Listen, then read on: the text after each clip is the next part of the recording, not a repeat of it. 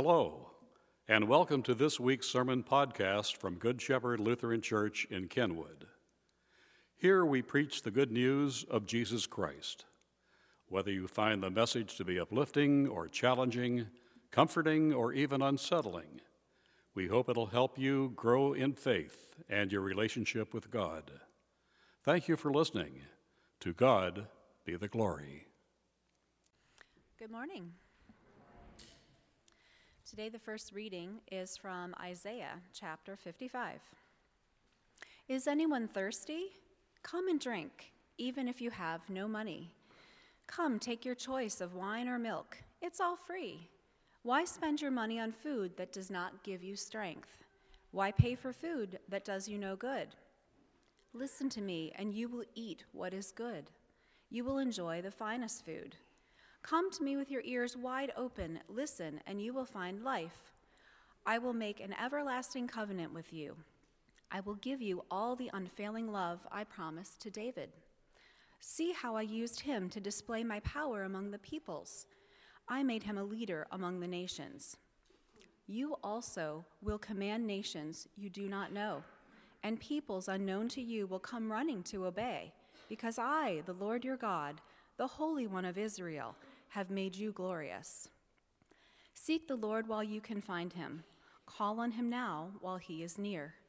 Let the wicked change their ways and banish the very thought of doing wrong. Let them turn to the Lord, that he may have mercy on them. Yes, turn to our God, for he will forgive generously. My thoughts are nothing like your thoughts, says the Lord, and my ways are far beyond anything you could imagine. For just as the heavens are higher than the earth, so my ways are higher than your ways, and my thoughts higher than your thoughts. Here ends the reading. The second reading is from 1 Corinthians chapter 10. I don't want you to forget, dear brothers and sisters, about our ancestors in the wilderness long ago. All of them were guided by a cloud that moved ahead of them, and all of them walked through the sea on dry ground. In the cloud and in the sea, all of them were baptized as followers of Moses. All of them ate the same spiritual food, and all of them drank the same spiritual water. For they drank from the spiritual rock that traveled with them, and that rock was Christ. Yet God was not pleased with most of them, and their bodies were scattered in the wilderness. These things happened as a warning to us, so that we would not crave evil things as they did, or worship idols as some of them did. As the scriptures say, the people celebrated with feasting and drinking, and they indulged in pagan revelry. And we must not engage in sexual immorality as some of them did, causing 23,000 of them to die in one day. Nor should we put Christ to the test, as some of them did, and then died from snake bites. And don't grumble as some of them did, and then were destroyed by the angel of death. These things happened to them as examples for us. They were written down to warn us who live at the end of the age. If you think you are standing strong, be careful not to fall. The temptations in your life are no different from what others experience. And God is faithful. He will not allow the temptation to be more than you can stand. When you are tempted, he will show you a way out so that you can endure. Here ends the reading. Please stand for the reading of the gospel. About this time, Jesus was informed that Pilate had murdered some people from Galilee as they were offering sacrifices in the temple. Do you think those Galileans were worse sinners than all the other people from Galilee? Jesus asked. Is that why they suffered? Not at all. And you will perish too unless you repent of your sins and turn to God. And what about the 18 people who died when the tower in Siloam fell on them? Were they worse sinners in Jerusalem? No, I tell you again that unless you repent, you will perish too. Then Jesus told this story. A man planted a fig tree in his garden and came again and again to see if there was any fruit on it. But he was always disappointed. Finally, he said to his gardener, I have waited 3 years and there hasn't been a single fig. Cut it down. It's just taking up space in the garden. The gardener answered, Sir, give it one more chance. Leave it another year, and I'll give it special attention, plenty of fertilizer. And if we get figs next year, fine. If not, then you can cut it down. The Gospel of our Lord.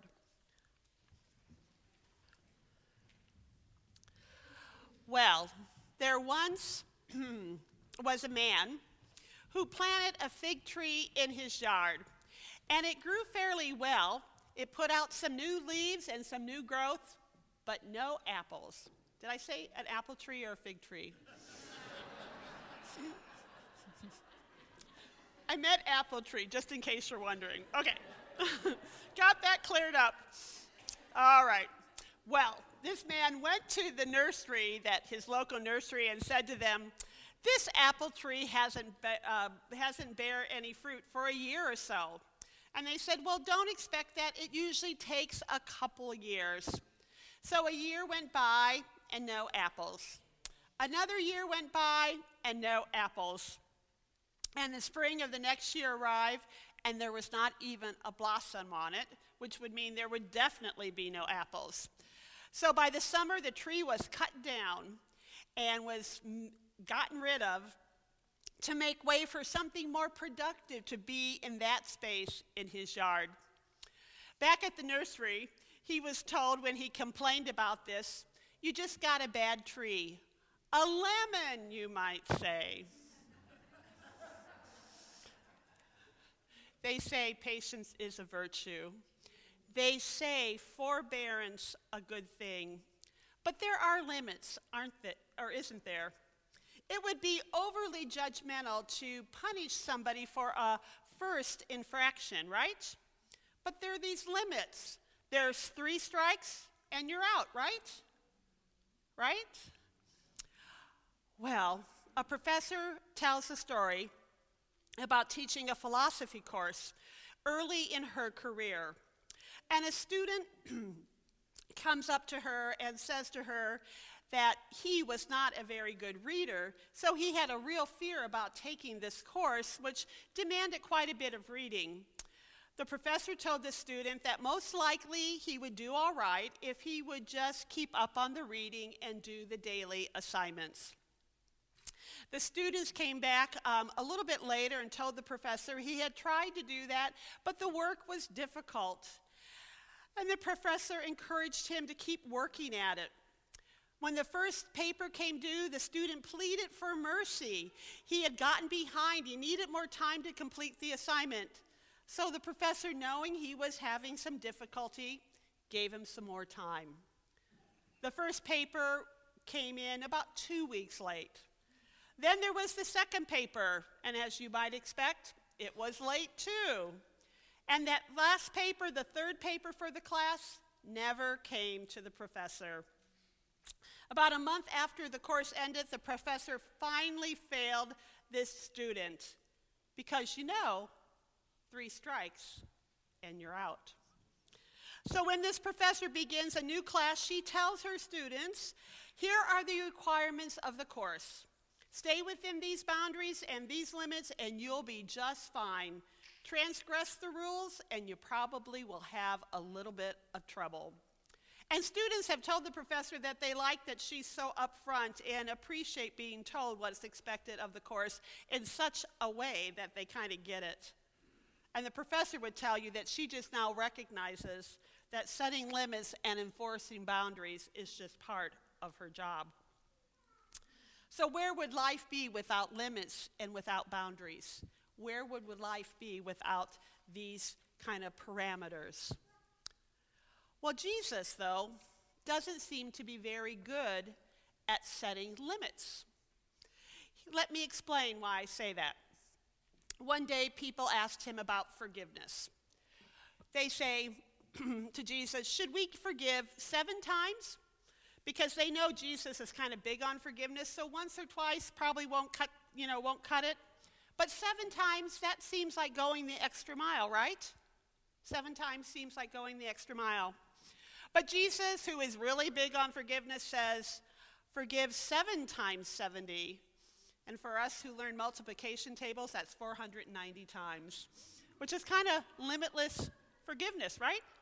Limitless forgiveness. And then Jesus told stories too.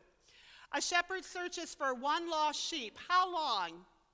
For 24 hours? For a day? Nope. It says he searches for the one lost sheep until he finds it. That's limitless searching. Limitless searching. But today in the gospel lesson, we have a landowner who comes to a gardener saying, we've given this fig tree a great deal of time. It's been here year after year. Can we cut it down now because it seems like it's dead? It's not producing fruit. Now that sounds kind of like a reasonable thing to us to do. After all, why should this unproductive tree be taking up space and water and sunshine? Even in the Old Testament, according to the book of Leviticus, if you look it up, it says that 3 years is the normal amount of time for a fig tree to produce fruit. So the landowner's zeal to cut it down is reasonable, even according to what Scripture says, right there in the Old Testament. But the gardener says, nope, let's put some manure around it. Let's dig around it. Let's leave it alone for a little bit. And then let's see if it produces some fruit. Because the gardener knew his problem with bearing fruit was because its roots were not immersed in rich fertilizer, in rich loam, which could give life to its limbs. And the gardener knew that the roots needed this life-giving nutrients if it was going to bear fruit. The gardener knew what he needed.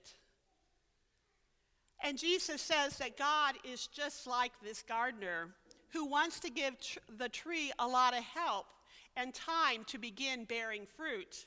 Jesus was saying there is still time for us all to bear fruit. And God is about giving people grace and mercy and second chances. God is about investing in God's people. I think this story is maybe a little different than what we might expect. It's not a story about us and our limits, or about having 3 strikes and you're out, and that's the mentality that we often have. It's a story about our ways and thoughts not being like God's ways and thoughts at all.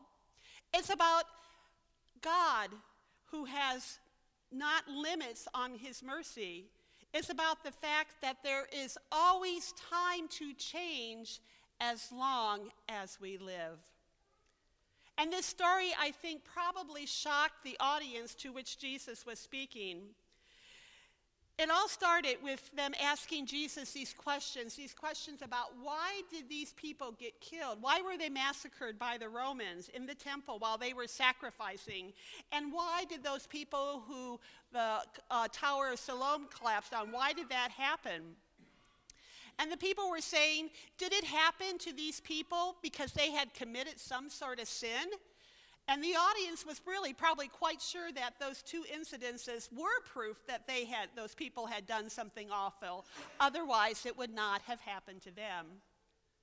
So Jesus, you see, is addressing this age-old question of whether people deserve seemingly random kind of calamities that happen to them because they have sinned by saying, no, that's not the reason that happened. His understanding of those events is different than their understanding. He cites this example as saying, this is how fragile human life can be. And he says it can really knock people off their feet at any time. That is what Jesus is saying about those particular incidences. And you know what? If we've ever experienced tragedy in our life or the life of our family, we probably know that that's what it's like too. Jesus is saying that when incidents like this happen, they often make us look at our lives once again, and we reevaluate what is important. We maybe focus on faith in God in a new way, and perhaps you might even say we repent. We change our lives and the way we live. When these things happen, they cause us to ask, if you will, kind of deeper questions and to kind of burrow in and kind of think, what is this about? How do I put this together? So tragedy and unexpected incidences are this catalyst for reprioritizing our decisions. And they can call us to repentance and even a changed way of life. But are they punishment from God? No, not punishment from God, Jesus says. Then Jesus tells this parable, a parable of a fig tree that wasn't producing fruit. A parable about God's grace and mercy. A parable about giving people another chance. A parable about how grace is poured into our lives, about how God invests in our lives.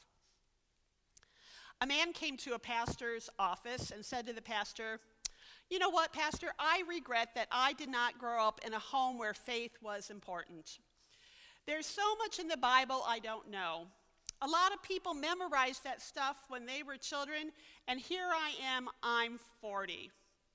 And the pastor said, "Well, we can dig around you a bit and put some manure on you and see what happens." Well, the pastor didn't say that.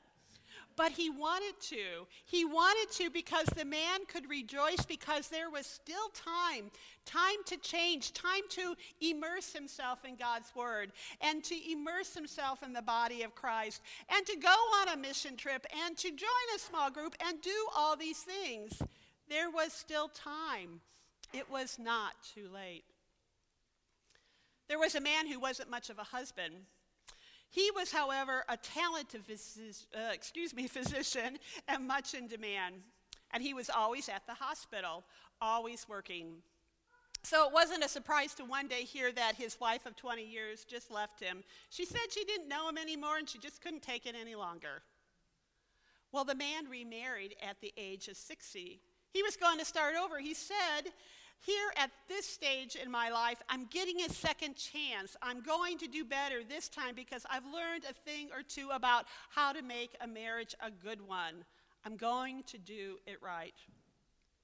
And probably a few people thought he was a fool, yet knowing Jesus' little story about the fig tree, about things getting second chances, it somehow seems to say to a man who failed in his first marriage and wants to try it again, rejoice, there is still time. There is still time to change and grow. You know what? Sometimes God's mercy surprises us and comes in the form of forgiveness, as when Jesus looked down from the cross and prayed, "Father, forgive them." And sometimes God's mercy comes in the forms of gifts, as when we are given some great opportunity which we've never expected. And what a wonderful thing that is. And yet, sometimes God's mercy comes in time to learn from our past and from our mistakes, and then start over. And Christians have a word for this sort of mercy. It's called repentance. Now, I know we often think of repentance as being like, saying we're sorry, and it just kind of being, ugh. But this word means so much more than just that. It means turning around and changing directions. And the Greek word, which is found in Luke, which we are reading today, the word is metanoia, which means coming to your senses and changing your mind. Think about that. It means coming to your senses and changing your mind. So repentance is when a sinner, and who is not one of those at times, a sinner. Repentance is when a sinner returns to God, starts over, and bears life-giving fruit. So you see, it doesn't matter what we've done before we got here today. It doesn't matter how much we've messed up in the past, or maybe how much we've misused the gifts God has given us. There is time to change. And you see, God likes to spread manure, which I mean really is God's grace, around. He likes to spread that around.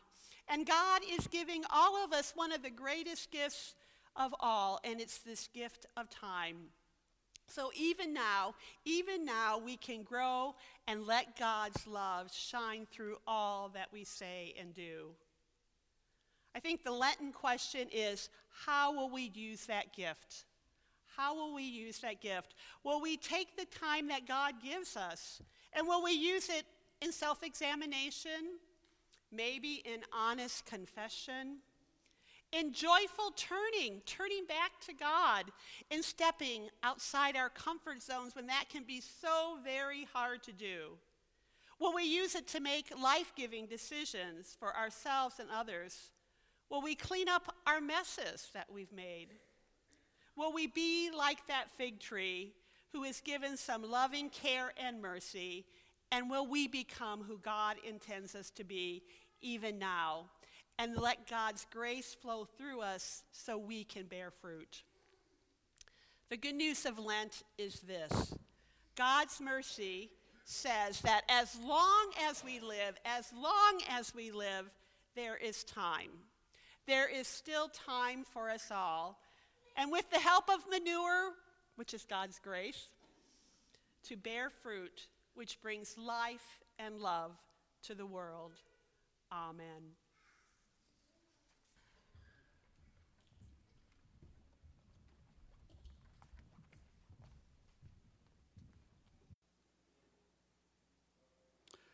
Thanks again for listening to this week's message from Good Shepherd Lutheran Church in Kenwood. Please browse our website for other opportunities to grow in faith or serve the Lord. If you are able to worship with us at any time, we would be most honored by your presence.